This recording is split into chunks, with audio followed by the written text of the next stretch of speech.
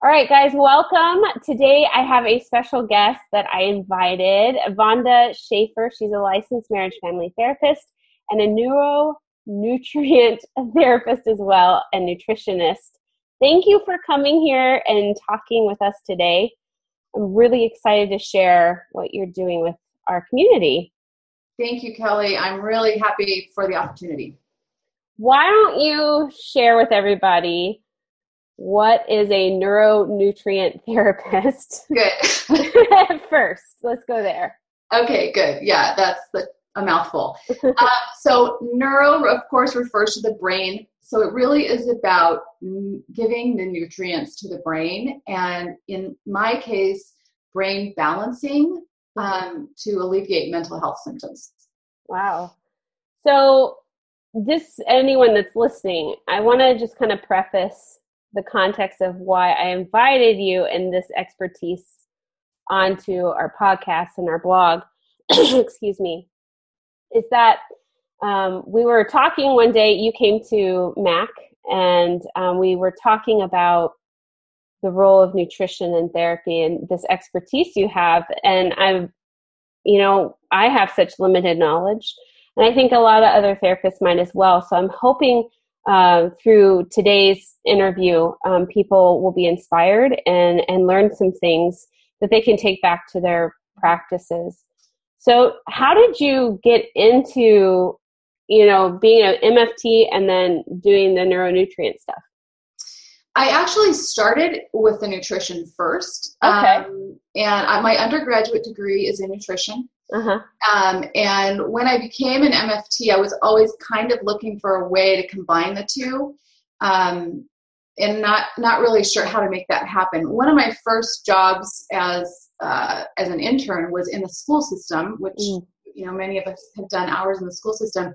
And I was in a low income school system, and my office happened to be a closet off of the cafeteria. We've all done that probably too. Uh-huh. So I got to see all the goings on in the cafeteria. Wow. And which was eye-opening. And most of the school students were on free lunch, but many of them also had free breakfast. Mm-hmm. And the food that they were eating was just so astounding to me. The amount of processed, muffins that had a 9-month expiration date kind of thing. And I just kept thinking, if I ate what these kids are eating for 2 of my meals, I would feel so bad. And not only performance-wise, but over time, it does impact mental health as well. So that was kind of the first thing that put a seed in me, something, I wonder what I could do to, bring light to this situation. And then going on, I got my license and was doing a lot of individual therapy, mm-hmm.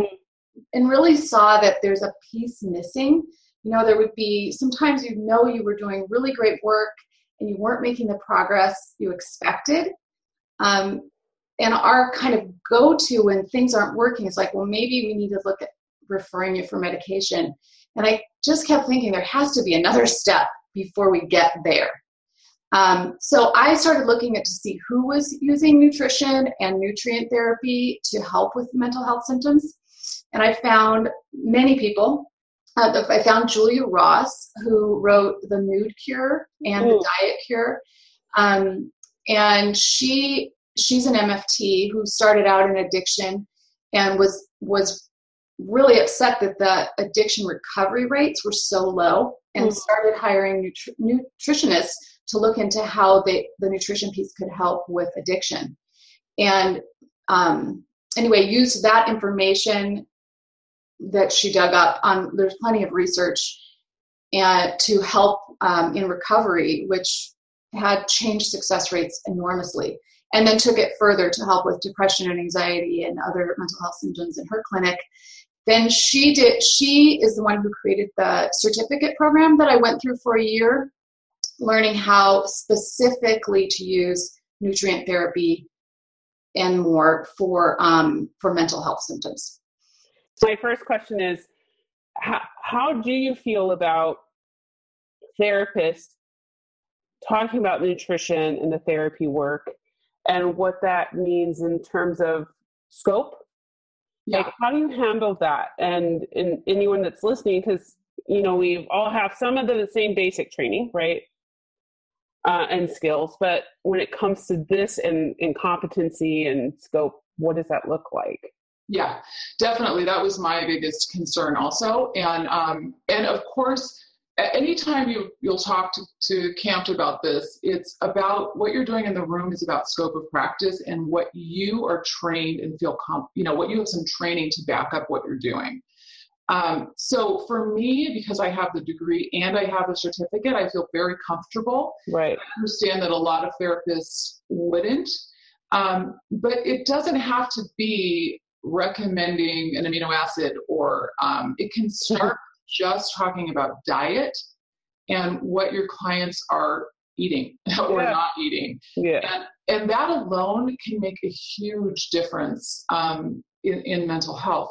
And the law in California, at least, and this might be state to state, is that any person can discuss nutrition and diet. I do have a sign in my office that is recommended to have regarding that. I also let clients know if I'm only seeing them for the nutrition piece, that I am a therapist, but we're not doing therapy. So I have kind of a lot of bases covered that way.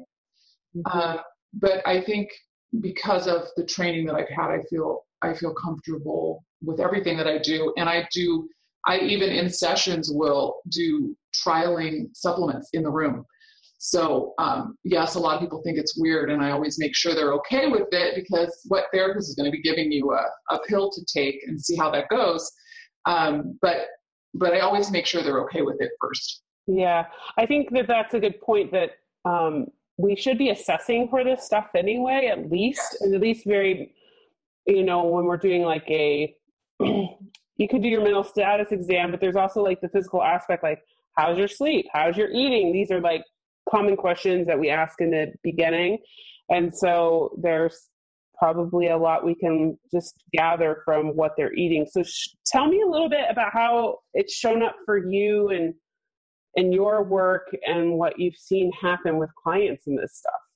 Yeah, it's been nothing short of amazing. That's why it's so exciting for me. And of course, it's not the answer for everyone. And there's maybe 10% of people that we get stumped on, or I end up sending them to somebody else who can do some more physical work.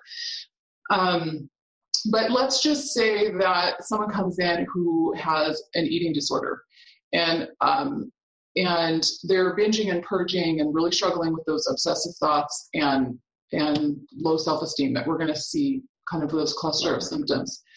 The way that I would look at that is purging is about endorphins, and getting that endorphin rush is why they feel better. So I'm going to look at why do they want to do that? Can be drinking, purging, whatever. What is the chemistry behind that? And how can we address that chemistry? So specifically for binging and purging, they're going to need to be endorphin boosted. And there's an amino acid that converts to endorphins. And they're usually low in serotonin also. So we can also boost up the serotonin. And seriously, within a matter of weeks, I've seen a complete turnaround with the binging and purging and getting a handle on the chemistry piece so that they can actually do therapy. Right? It's kind of like when you're talking, and just so people know, we're just having a conversation. So there's not like a written list of questions here, but it's kind of like, as you're talking, it sounds like how a psychiatrist would talk about medication. Like in terms of I'm going to give you this to boost it, but you're talking about more of holistic kind of approach of not just, covering it up, but kind of nourishing within. Exactly. And the pharmaceutical industry uses the same research that we're talking about here, but they are looking for medication to kind of fool the body or override the body, when my angle is looking at how can we nourish and solve the root cause problem so that we don't need the medication. And oftentimes they don't. Mm-hmm. Wow. That's really interesting. And so how how could another therapist, that is not so savvy and, okay, we're going to boost serotonin, what should we eat or take or supplement? How could they get that information? Like, how do you develop the skill set? Well, I mean, I've been studying and learning for years. Yeah. I think from a simple, like, what could I do today kind of a message is asking your clients, first of all, what are they eating? If it's a lot of processed food, that needs to go, of course, it's obvious. But are they eating enough protein? Protein is the only thing your body can make neurotransmitters out of. Mm-hmm. So everything that makes us feel right and balanced and good, everything that's associated with our mental health, it needs protein in order to be made. We are a carb society, right? Yeah. So we're not getting a lot of protein from pasta and bread and all the things that we're prone to eat, especially kids and teens. Their diet is the worst during those critical development years. And I don't have to tell you that we're seeing an enormous uprising in children and mental health issues and teens also. And that we just have to start making the connection that what we're doing to our bodies is contributing to that. The lower income families are the ones that tend to eat the worst. And what I've realized is, the kids that I was seeing in that demographic, it would be like Taco Bell on Monday, McDonald's on Tuesday, because it's easy and also it's cheap. Yeah. It's cheap and they can often use their subsidy money for it. And those are the kids that are also eating the lunch at school, So we have to start doing some education with parents too, regarding, they want to just let their kids eat what the kid wants to eat. I can't tell you how many times I've heard, all they're eating is pasta. It's the only thing they like. Well, they don't know. If you just let them eat whatever they want, we're all would probably eat the wrong kind of thing. That's all I would want to eat too. Yeah. And a kid or a teen you can at least make the connection that you're going to feel pretty bad afterwards. And a kid or a teen, we can't be expected to make that connection. Mm-hmm. I want to ask a little bit more like personal. What do you love about your practice and how you've kind of set it up in this way to have such a niche?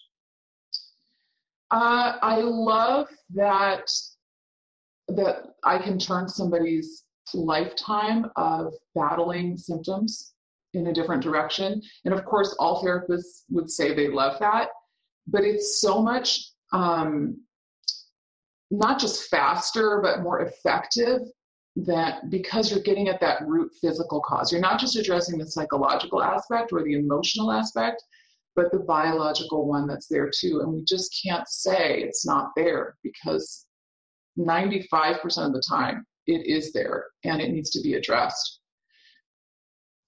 Do you think this is going to be more of a trend in therapists?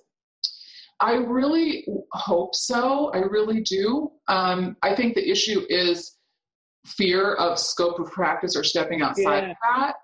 And, a lot of people might be afraid of dealing with doctors and that kind of thing along the same lines. If a client comes in and they're already on medication, and I found that to not be a problem hardly at all, that psychiatrists and doctors are willing to talk with me, let me know what, let their clients try this. And that's been okay also. I just always want to be upfront with them, and I tell them to be upfront with their doctor about what we're doing. And can you share a little bit about your process? Because I think it's applicable to every therapist in communicating with a primary care or psychiatrist that's also providing care for the same client. How do you go about that? And just tell me a little bit more about that relationship and your process. I think it's probably similar to everyone else's. First I'll start with letting my client know that I would like to talk with their doctor or psychiatrist, especially if we're going to go this direction and adding in some nutrients. And just make that contact and explain to them why it's really important that they're honest with their doctor as well. And of course, sometimes they haven't had contact for years with their doctor, but they're still getting the medication. There's all kinds of situations that we come across. And I'm very careful. I don't talk about medication with them. I don't tell them they need to go off or on ever. Right. That's not my job. We all are careful about that. But I'll tell the doctor exactly what I'm doing, and if they want to know why, I'll tell them why. Oftentimes, it's become a new referral source for me. And my last office was in Santa Barbara. I had a psychiatrist that when he was kind of like, I don't know what to do anymore, he would send his people to me. Lucky you, Vonda. But what a privilege, right? And I think that speaks to how, like, when you build a relationship, then doctors will trust you, and what an opportunity, instead of him just trying the same thing over and over again. Right. Say, let's try something a little different. Right. Yes. Yes. And how would you, anyone that's listening, because I think part of the reason why, I used to work, my first job in the field, like when I just started grad school, was working for a very well-known, wealthy psychiatrist who had national clinics as his assistant. And there was just sort of an intimidation factor. Like, you just, if you suggest something, that's almost like questioning, how do you recommend therapists approach kind of that fear? Because I think there is an ongoing kind of worry about, like, stepping on toes. So do you have any suggestions around that part? Yeah, well, I feel like we're doing really different things, because the psychiatrist isn't, most of the time, they're not talking about changing their diet. Yeah. Or even looking a little deeper at, like, how is their gut health, or are their adrenal glands really low or really high? Could that be causing their anxiety? That's not in their realm. So I'm not stepping into their world. I kind of look at it like we're colleagues, and I have a different approach. We want to help this client, right? We're all we have the same goal here. And there has been a couple times where the doctor would say, like, no, I don't want them to take this stuff. It can be really damaging, without them knowing or giving me the chance to explain, or even give them the research. So but that's pretty rare. And it's kind of sad for me, because, I knew I could maybe help that person, but that happens all the time in our world. Yeah. Yeah, I think the collaborative approach, like having that stance and mentality, is key from what you're saying. Yeah. So could a therapist consult with you? Like, if maybe, do you do consultation? I do, yes. And I have done that, especially people who've kind of had some of the training that I've had. So yes, I haven't thought about that, but that might be a way kind of around the scope of practice for them, is that they're kind of checking in, or checking in to see if things are okay that they're recommending. But like I said, the diet is always like the first layer. And I even do that. That's the first layer, is kind of like corrections. But also, I'm not going to tell a bulimic person or even an alcoholic to stop doing what they're doing, because first, that doesn't work. We have to help them take away the cravings, and then we'll talk about what they need to change. Make it possible first. Right. So when you're thinking of all the therapists out there who need this kind of knowledge, or what is your message to them? Like, what do you want people to know at the end of the day, your colleagues that are listening? I think especially colleagues who always feel like that all we can do is refer for medication. I want them to know that there's a step before that, and it can alleviate the need to go on. I think when we're frustrated, or we feel like therapy isn't possible, or it's not getting anywhere, and the depression or the anxiety is too great, that we have to go, okay, we got to have a medication consult here. And 90+% of the time we don't. We can help look at those physical issues that are causing those symptoms and address them. But it sounds like even if they are on medication, this stuff is still important. I mean, it's still relevant and can still help whatever medication they are taking. Yes, absolutely. There are some precautions, and there's some things that I wouldn't do with somebody depending on what medication they're on. So it's important for me to know what they're taking. But yes, it can be extremely effective. I've had people who were weaning off medication and with their doctor work with me to help alleviate the difficulty. We realize how difficult that can be, especially benzos or street drugs. It can be. This is an amazing complement to someone trying to get or stay sober or clean. It's kind of that missing link in that world too. Too often we're having people just white knuckle it when they don't have to. We can fix the reason that they want the drug in the first place. What a big difference. I feel like you should be consulting with every rehab out there. Some rehabs are starting to do this, and to add in some nutrients and the amino acids. I don't know how well they're doing it, but I know that there are some, and it's really exciting because they also are feeding. When you have somebody inpatient, it's the perfect opportunity to change their diet and make it, perfect, because you're providing all the food for them. So, and I don't think they've tapped into that as much in the inpatient programs, but yeah, it's definitely needed. Okay, I'm going to ask an off-the-wall question. What would be one thing that would improve nourishment to the brain? One thing that someone can do? I think the biggest thing is getting high-quality protein. Of course, there's cofactors that are necessary. I guess getting protein and maybe taking a good food-based multivitamin. That's two things, but no, it's okay. And maybe people don't even know what high-quality protein is, but like something that's organic or grass-fed or high-quality eggs. It's simple. It's something we all can do to make sure we're getting that in 2 to 3 times a day, and it makes a really big difference for the brain. Yeah, because I think who's listening is also someone that, we have to take care of our brains too. Therapists experience their own vicarious trauma. We have our own anxiety and depression as well. And so it may even be someone that's listening might be thinking, oh, maybe I need to start looking at what I'm putting in my mouth and in my body. And, we as healers also have to be aware of what's going on within too. Absolutely.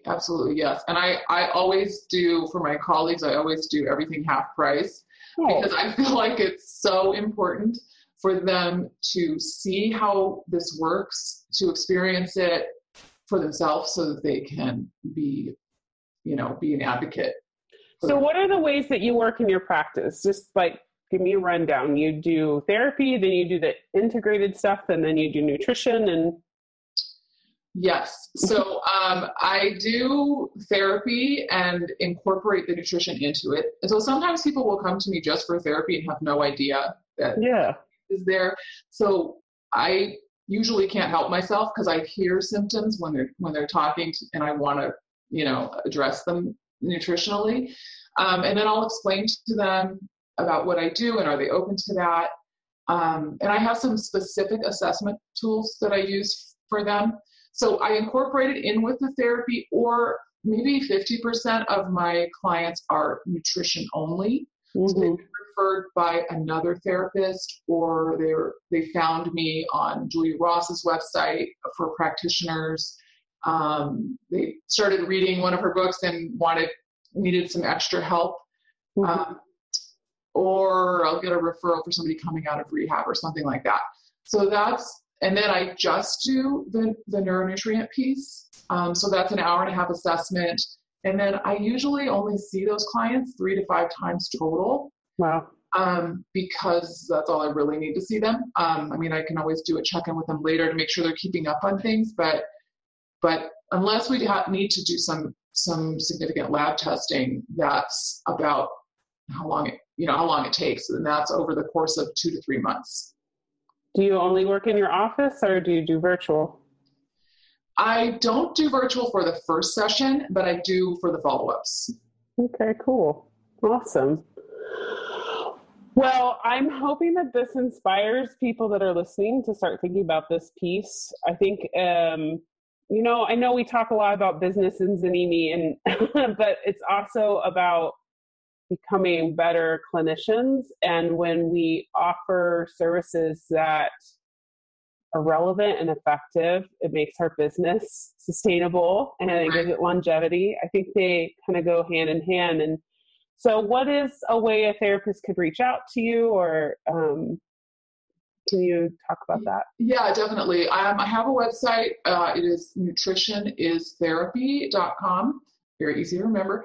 And for anyone watching or listening to this, Kelly, I have if they go on my website and sign up for my newsletter, I will send them a link for a free kind of a short webinar that I'm putting together for therapists only who want to bring nutrition into the therapy room. So it's going to explain a little bit about how to start doing that and why it's important. And down the line, I want to do more and more trainings for frontline practitioners. That's great. What a great service. Yeah. I will put that information in the links below. I think too, I just want to go back to where we started from, that whole idea of scope. And when people don't understand or they feel fearful, it's just because there's a lack of knowledge, And so if you're like, oh, I don't know if I could, just start to learn. And, that's what clinical consultation is for. We never stop learning as we continue to grow and amass other knowledge and how to integrate that into our work to become more clinically effective as therapists. We seek wisdom from people that have been there and done that. That's how we maintain our integrity and our ethics. So just because it feels scary doesn't mean you can't explore it and get some knowledge. And I think like your webinar is a great way to just kind of delve in and start thinking about what this looks like as a therapist in practice, particularly in private practice too. Yes. We can't let fear, dictate how we're running. We can't. We can't. We can, but we won't get very far.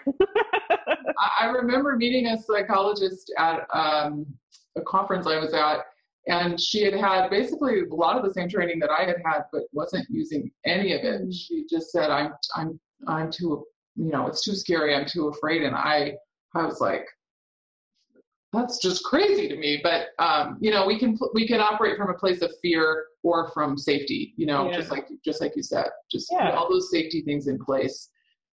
Yeah. But at the least, we can't be afraid of talking about diet and exercise, of course, that's a first starting line. Yeah.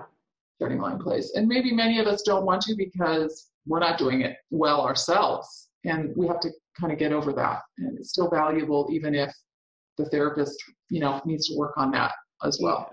Well, all of us have stuff we have to work on. Absolutely. If I waited till I didn't, then I would never do therapy because I could never be a therapist. It's not about being perfect. Right. It's about just continual self-development and clinical skill development and awareness of what's showing up in the room and when it's your stuff and when it's the client's. But yeah, no, shame is only going to stop you and get you stuck. So thank you for sharing your knowledge. I learned some things today. Now I have to go find my high quality protein. As a vegetarian, it's a little different. I have to be very proactive about that. Yes. Something to think about. Absolutely. There's a lot of pieces with the vegetarian piece that are a little bit trickier, and we have to help from a different angle. So yeah. Yeah. So thank you, Vonda. Okay, thanks a lot, Kelly. Here. All right, take care. You Bye. too. All right. How was that for you?